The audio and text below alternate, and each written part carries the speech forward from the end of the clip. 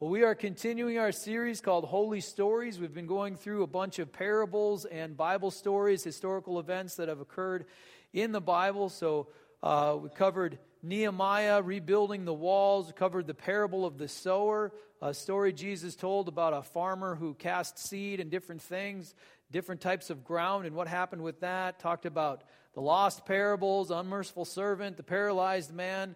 Pastor Larry preached on. Last week, Jesus' baptism. Jesus was baptized. We talked about that because we had baptism service on Wednesday night. 23 people got baptized. Very exciting stuff. It was a wonderful time. Tremendous blessing for me to be able to be a part of that. It's just phenomenal to watch the Lord move in people's lives and the things that happens. It's just incredible. Today, we're going to look at the parables of Matthew chapter 25. The parables of Matthew chapter 25, and these basically are about how believers handle the absence of God. How believers handle the absence of God. I'll talk about that a little bit more, about the absence of God. How do believers respond to, how do they handle, what do they do in the absence of God? But before we talk about that a little bit more, I'm going to say when Jesus preached, he said lots of things. He didn't just say 2 or 3 verses and then just spend a lot of time discussing those 2 or 3 verses. He would talk for long periods of time. So long that they would sometimes have to have miracles happen to feed people because they hadn't eaten in so long that they would faint if they were to leave without something to eat. That's how long church was, so you guys have it good. All right? I'm very cognizant of, football season's coming, kickoff at noon. There's nothing wrong with time discipline. That's perfectly fine. But when Jesus taught, he said a lot. But when we study the teachings of Jesus, we often study little pieces at a time. And there's nothing wrong with that. We do that here. But it can cause sometimes people to miss the forest for the trees. You know what I mean? You get all hung up on a particular detail, but miss the general point of what's going on. And so today, we're going to endeavor to cover about half of a sermon that Jesus preached. So that's a lot of stuff. We're going to summarize Matthew chapter 24. We're going to read Matthew chapter 25. We're going to look at these 3 parables. We're going to understand why he said them and what the whole context was. So that's what we're going to do. So I'm going to talk as fast as I can. We're going to make it happen. You ready? Because we don't have enough time to make it so that everybody's going to faint. That's okay. We're gonna go quicker than that. All right. In Matthew chapter 24, Jesus is talking about the end times, the end of the age, when he would return. Now, he hadn't left yet, so it was interesting that he's talking about coming back because he was there. But he's explaining to the disciples all these different things that are going to happen in the future. Prophetic events, end times events. Did you know Jesus is coming back? Yeah, it's an amazing thing. The promise isn't just that we get to go be with the Lord. It's that he's coming here. Like to this earth. Like he could be on the news. Like Jesus is going to come here. And so he was talking about that. The disciples asked him a particular question as he was talking about these end times events. And here's what the question was in Matthew 24, verse 3. As Jesus was sitting on the Mount of Olives, the disciples came to him privately. Tell us, they said, when will this happen? And what will be the sign of your coming and the end of the age? Saying, how's this all going to work? When it's going to happen? And so the next 2 chapters are basically a conversation between Jesus and the disciples. This wasn't the big meeting in front of everybody. This was the Bible study in the small group, is what's recorded from chapter 24 and 25, but made accessible to everyone. So let's look at a few of these different things that Jesus talked about. One thing was verse 21. He said all kinds of difficulties are going to happen. He says, for then there will be great distress unequaled from the beginning of the world until now and never to be equaled again. He's talking about the great tribulation. Jesus was continuing on. He talked about his coming and the rapture, verses 30 and 31. This is the second coming. He says, at that time, the sign of the Son of Man will appear in the sky, and all the nations of the earth will mourn. Why? If Jesus is coming back, that's a good thing, right? Why would all the nations of the earth mourn? Because they're not ready. They're not prepared. Chapter 25 talks about how to be prepared, how to be ready. You know, you can be secure and confident that you are ready. No one should have to be insecure and worried about the return of the Lord. We should all be able to be in a place where we're excited about it. We're ready.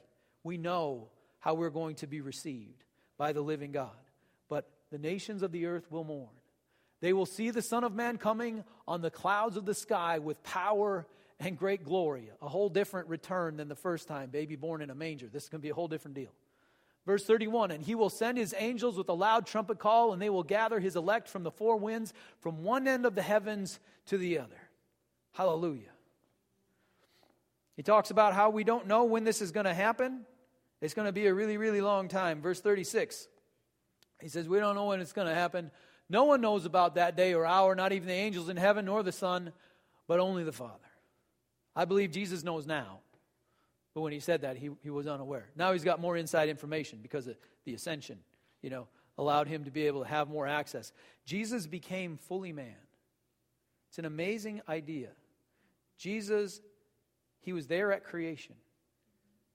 God the Son made himself a person so he could show us he knows what it's like to be here. He knows what it's like to be rejected. He knows what it's like to be falsely accused. He knows what it's like to be beaten and made fun of and mocked. He knows. He was here.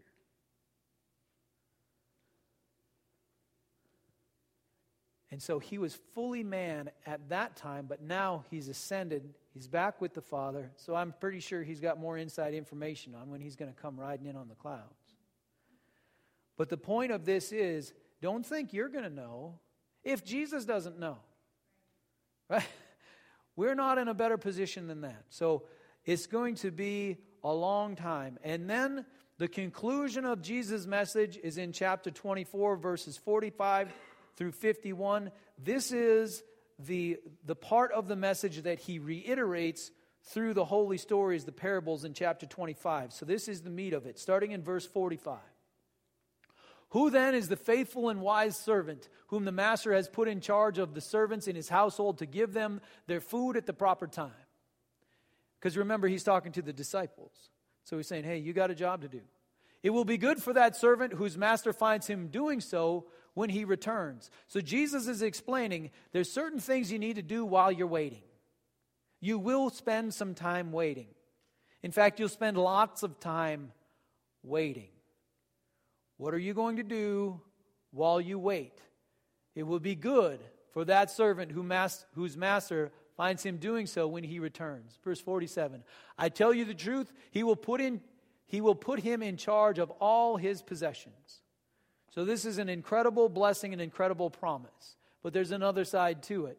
But suppose that servant is wicked and says to himself, my master is staying away a long time. I can get away with stuff because he's not here.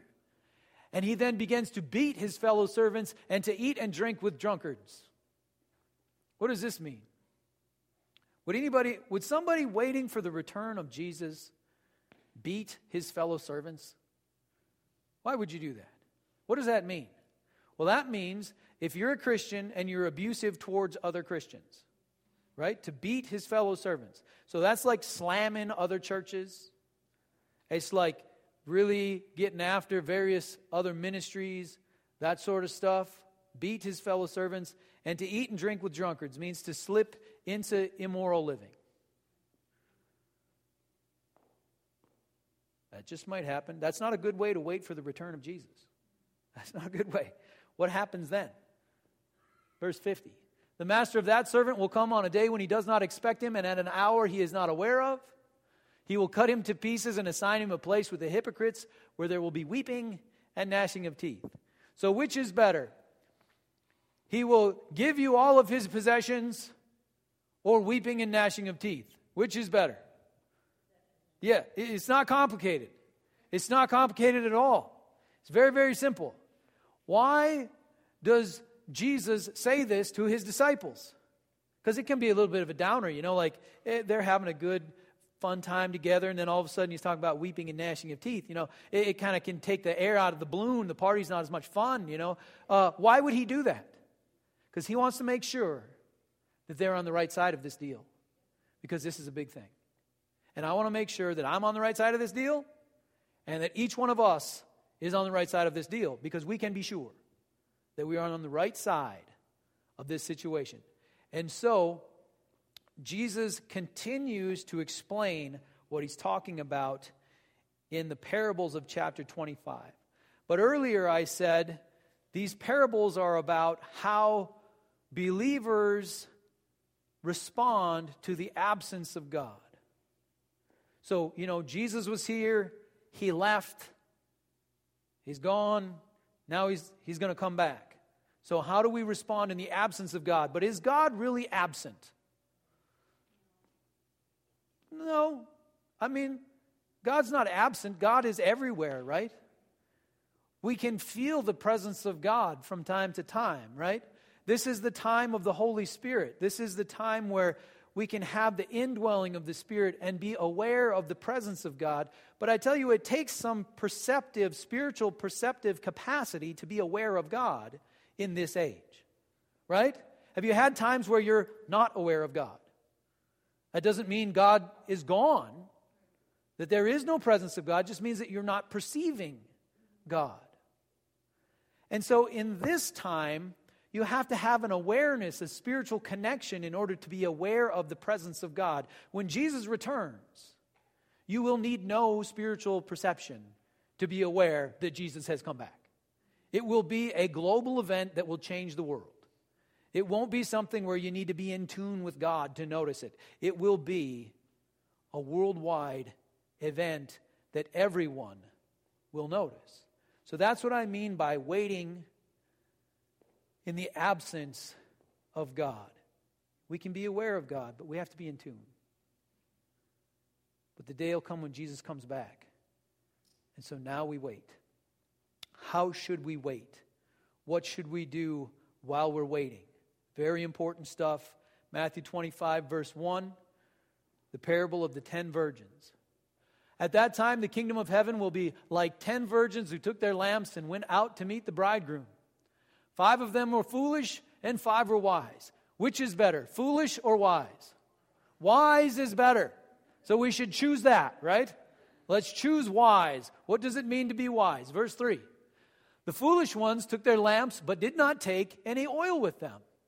The wise, however, took oil in jars along with their lamps. So that was back in the day. They had remember the Aladdin type lamps, you rub the lamp and the genie comes out. There wasn't genies in them though, but there was oil, and there's the flame comes out over here. And so they could run out of fuel and then there's no flame.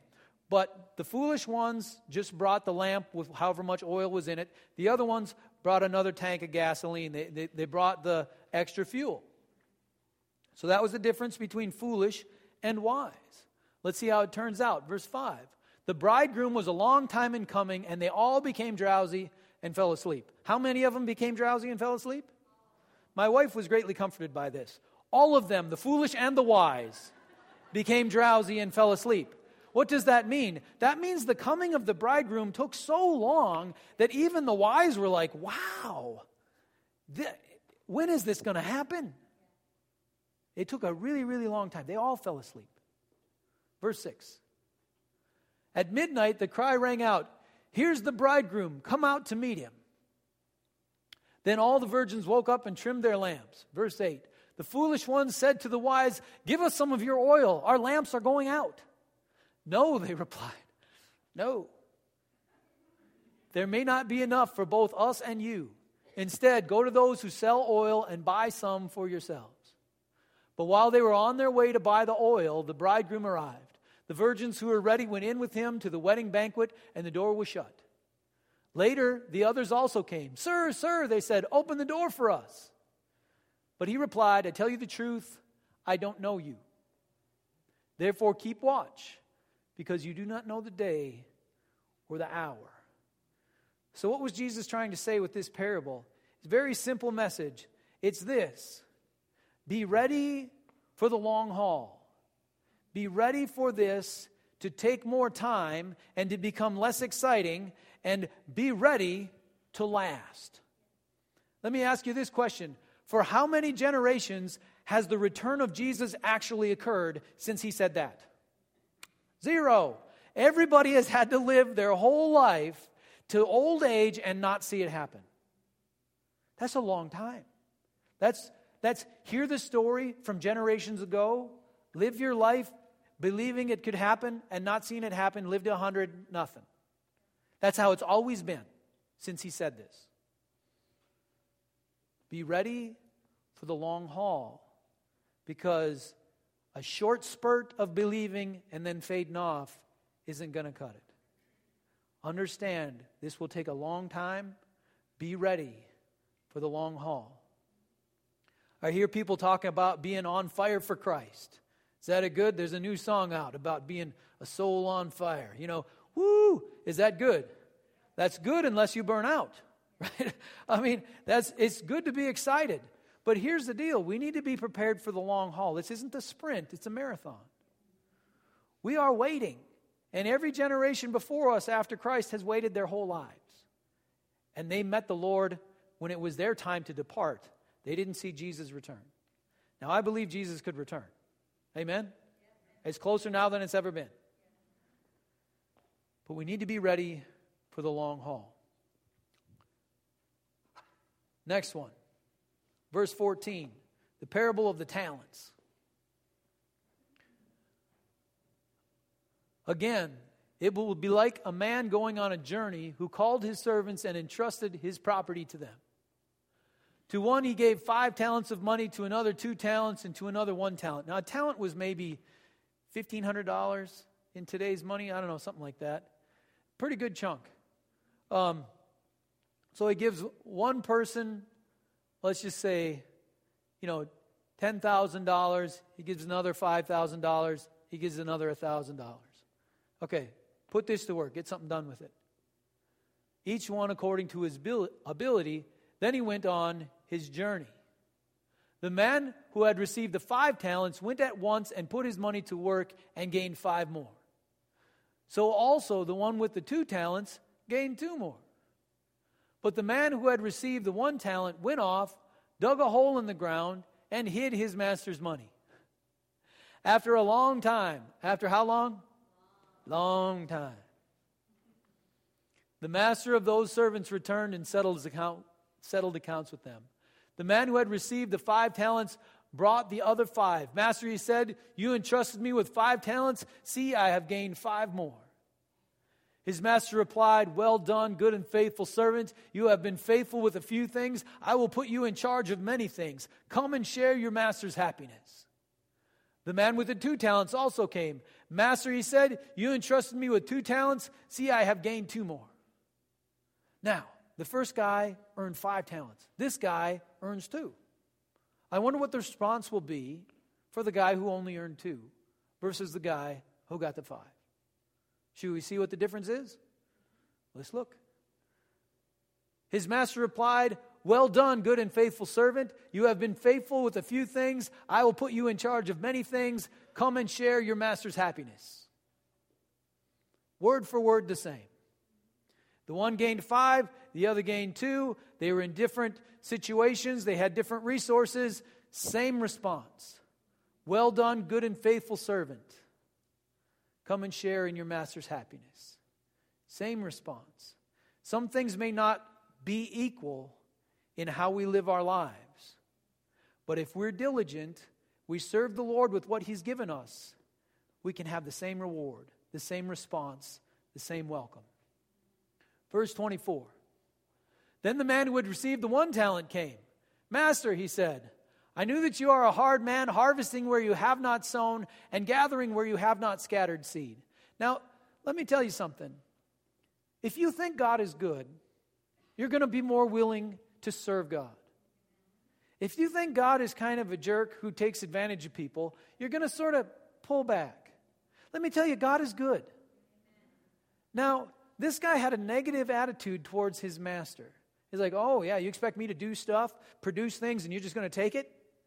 He had a bad attitude towards it, so he didn't even want to do that. It's like, why should I work hard and you're just going to take what I did? The other ones were excited. Like, hey, I got 5 more. Here you go. And they received an incredible return on giving God the increase. So this guy is not so excited about that. He's like, you're a hard man. So I was afraid and went out and hid your talent in the ground. How many believers are afraid to put what they've got to use? Oh, man. It can be scary. Investing is a scary thing. Imagine if you were depending on the stock market right now. If it's Tuesday, you're depressed. If it's Thursday, you're making money. It's just all over the place. It can be scary. Serving the Lord is the same thing. Sometimes things work, sometimes they don't. He was afraid. And so he hid the talent and he gives it back to him. See, here's what belongs to you. Did he steal it? He didn't even steal it. He just kept it safe and secure and returned it to his master. Next verse. His master replied, you wicked, lazy servant.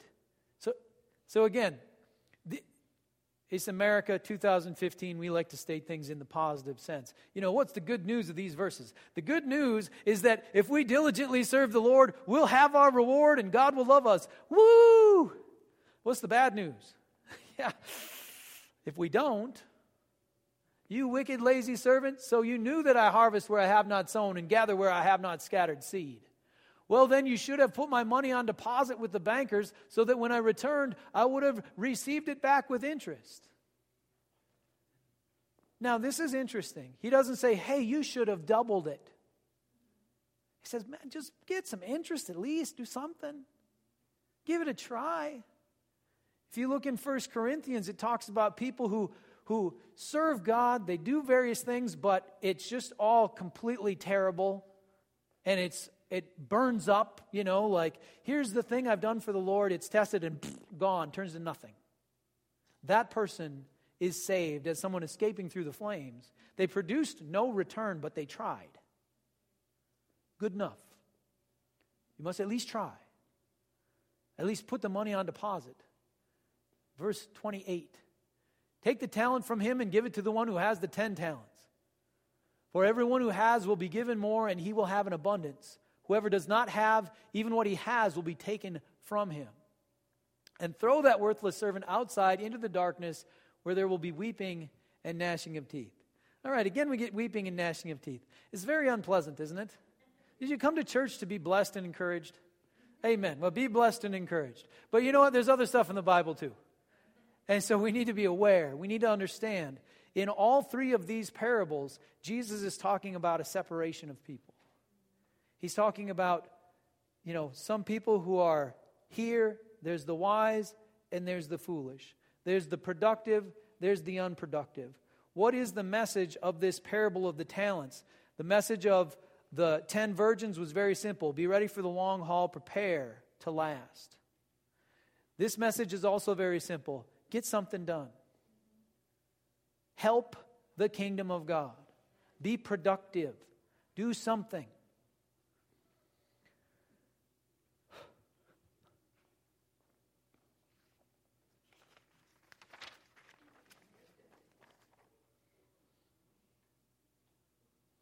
Be productive.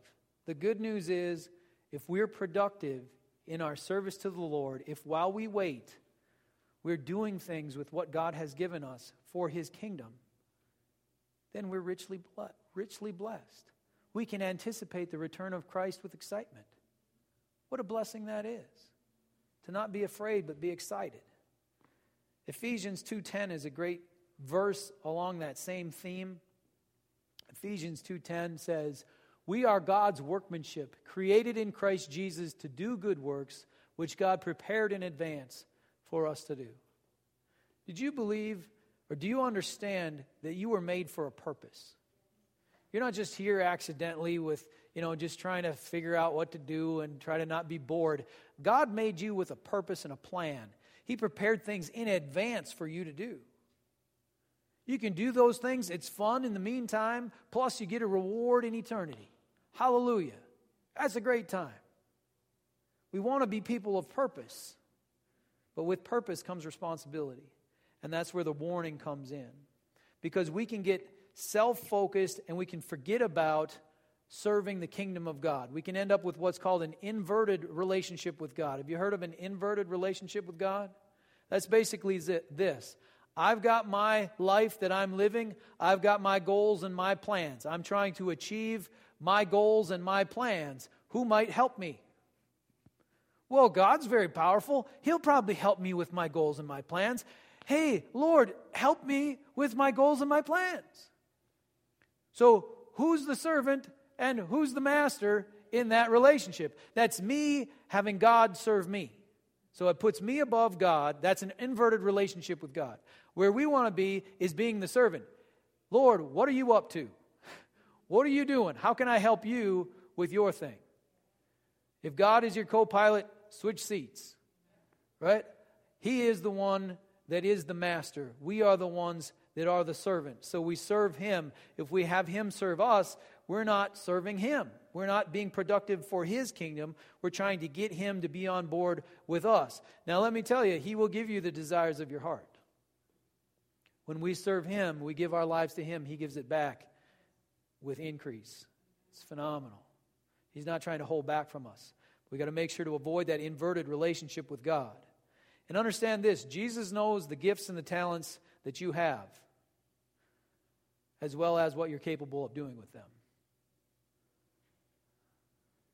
He knows. And so, go ahead and serve the Lord with what you've got. So here's another way that we wait. The first way, we wait understanding this is a long haul deal. It's not a sprint, it's a marathon. We've got to keep at it. Plan for decades. Plan for living your whole life serving God and waiting. Second way we wait is being productive while we wait. Seeing things happen for the kingdom of God, being part of God's plan for this world for today. Wait for Jesus and serve Him skillfully and diligently, then you get to make a difference. So that's the second parable. The third parable in Matthew chapter 25, again, this is all part of the same message. Jesus talks about the sheep and the goats, verse 31. Again, when the Son of Man comes in His glory and all the angels with Him, He will sit on His throne in heavenly glory. Amen. All the nations will be gathered before Him, and He will separate the people one from another as a shepherd separates the sheep from the goats. He will put the sheep on His right and the goats on His left. Then the King will say to those on His right, "Come, you who are blessed by my Father, take your inheritance, the kingdom prepared for you since the creation of the world." Does that sound good? Yeah, come on. We want to be that. Verse 35. "For I was hungry and you gave me something to eat. I was thirsty and you gave me something to drink. I was a stranger and you invited me in. I needed clothes and you clothed me. I was sick and you looked after me. I was in prison and you came to visit me." Then the righteous will answer Him, "Lord, when did we see you hungry and feed you, or thirsty and give you something to drink? When did we see you a stranger and invite you in, or needing clothes and clothe you? When did we see you sick or in prison and go and visit you?" The King will reply, "I tell you the truth. Whatever you did for one of the least of these brothers of mine, you did for me." So what is He saying here? He's saying, if you show kindness and help those who are not able to return the favor, He will take that personally. He will take it as though you're helping Him. You know, strategic partnerships are a good thing, right? I can bring this to the table, you can bring that to the table. Together, we're stronger, we all benefit. Strategic partnerships are fine. However, if I look at someone and I'm like, "Well, what are you going to do for me?" Well, then I'm not doing anything for you. See you later. How's that going to work? Well, let's keep reading. Then He will say to those on His left, "Depart from me, you who are cursed, into the eternal fire prepared for the devil and his angels." Again, isn't it amazing how polar opposite these responses are? Like, wow. This isn't like everybody's getting either a C plus or a C minus. This is, you're in, man, woo, or, right? It's amazing. I was hungry and you gave me nothing to eat. I was thirsty and you gave me nothing to drink. I was a stranger and you did not invite me in. I needed clothes and you did not clothe me. I was sick and in prison and you did not look after me. They also will answer, Lord, when did we see you hungry or thirsty or a stranger or needing clothes or sick or in prison and did not help you? He will reply, I tell you the truth, whatever you did not do for one of the least of these, you did not do for me. Then they will go away to eternal punishment, but the righteous to eternal life. So what's the message here? Again, the first one, the parable of the 10 virgins, is be ready to last. Be ready for the long haul. You're going to get tired. You're going to get sick of it. There'll be blessings along the way, sure, but man, you got to be ready for the long haul. The second one was be productive. Make a difference. That makes sense. How about this one? What is he saying? Be nice to weak people? What's he saying? The basic message of this is that God doesn't play favorites, and He will reward us for not playing favorites either. Understand, we are ambassadors for Christ. Can we play favorites? No, we misrepresent God when we play favorites. God is about being fair. He will expect us to be fair as well. This one, I think, is potentially more dangerous for church leaders than the first two. Yeah, okay, we got to last. We've heard that before. Great. Yeah, we got to produce. Yep, heard that before. Great. You got to be fair. Have you noticed, like, insider things happen in churches? If you're in the in crowd, you get certain opportunities. If you're not, you don't. What is that? That's favoritism, right? Well, this is dangerous. Let's look at James chapter 2. As I quickly finish up. James chapter 2. And we're going to read probably 2 verses that you may know if you study the Bible fairly regularly. You show up in church from time to time, you probably know verse 10. But verse 9 is an interesting one.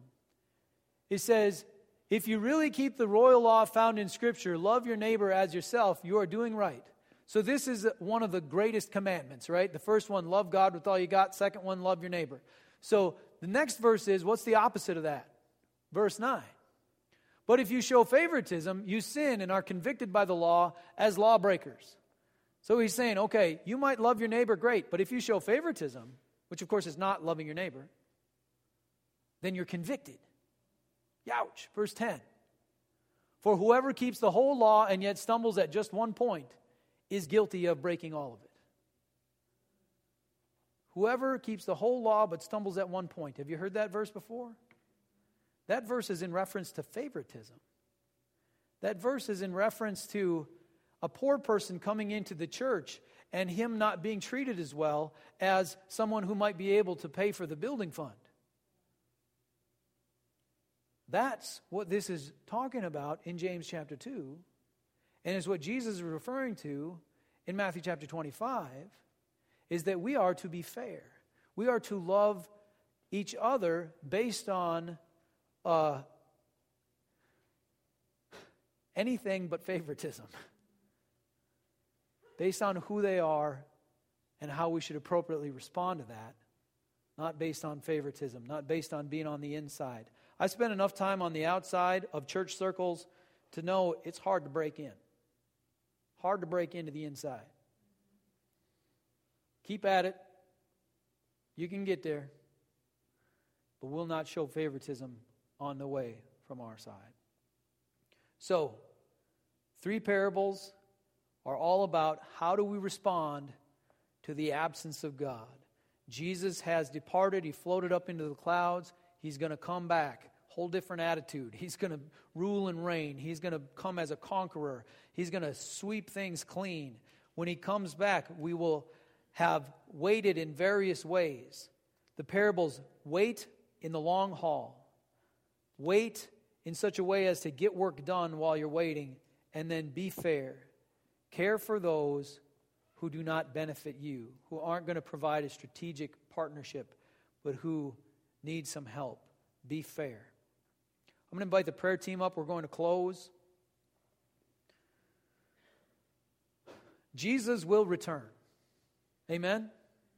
Jesus will return. Today, we wait. Which day is more interesting? The day when Jesus returns or the day when we wait? When Jesus returns, that's much more interesting. They don't make a whole lot of movies about us waiting.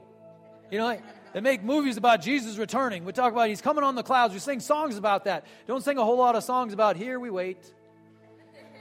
It's going to be a really, really long time. Every other generation has waited till they died.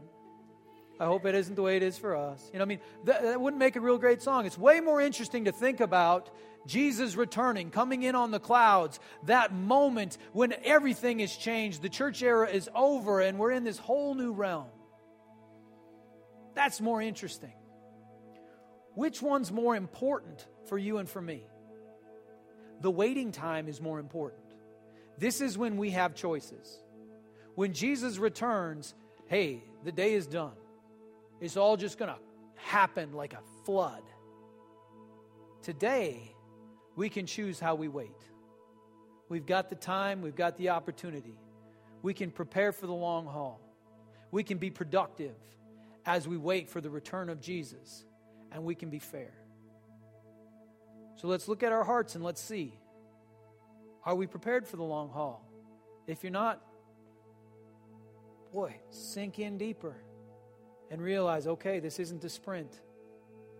I'm going to get tired. How am I going to respond when I'm tired? Think about that. Pray through that. Endeavor to be ready for the long haul. Hey, you're in church. I think being in church is at least putting the money on deposit, right? You know, money's on deposit. Hallelujah. How can I be productive and walk into the calling God gave me? What is that? How can I do something to advance the kingdom? And then how can I be fair? Where have I judged people wrongly, pushed people aside because they wouldn't benefit me? Be fair. Today is more important to you than the day when Jesus returns. Because today will determine what that day is like for you. So let's pray a group prayer. We'll close with that. Then I'll invite people to come up to the prayer team. If you're someone who, man, I'd like to follow Jesus, I'm not sure what that's about, come on down. They'll pray with you. They'll help you through that. If you've got any other type of need, you got a relationship problem, you got a financial need, physical need, whatever the case may be, you just need encouragement, come on down, receive prayer. God does mighty things when His people pray. So let's pray together before we open up the front for personal prayer. Heavenly Father, we thank You that You have so clearly laid out how we are to wait. Let us be wise and not foolish. Let us choose to be ready for the long haul. Show us where we are weak because we get bored or we get tired or we're just not ready for that long-term thing. Show us in our hearts so that we can fight that. Lord, help us to be productive. If we know there's something we should be doing and we're not, Lord, I pray that we would step into it. Live out Your calling.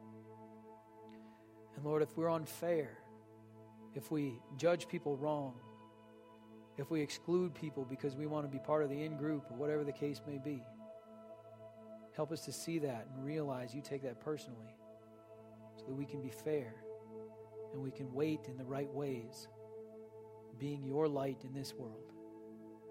So Lord, I pray a blessing over each one in this place. I pray Your peace in our hearts, Your strength to be with us. Help us to walk in Your ways. Encourage us, Lord. In Jesus' name I pray. Amen. Amen. You can come on down for personal prayer. Whatever your prayer need is, come on down, receive prayer. Otherwise, you're dismissed. Say hi to somebody you don't know and encourage them in the Lord this morning.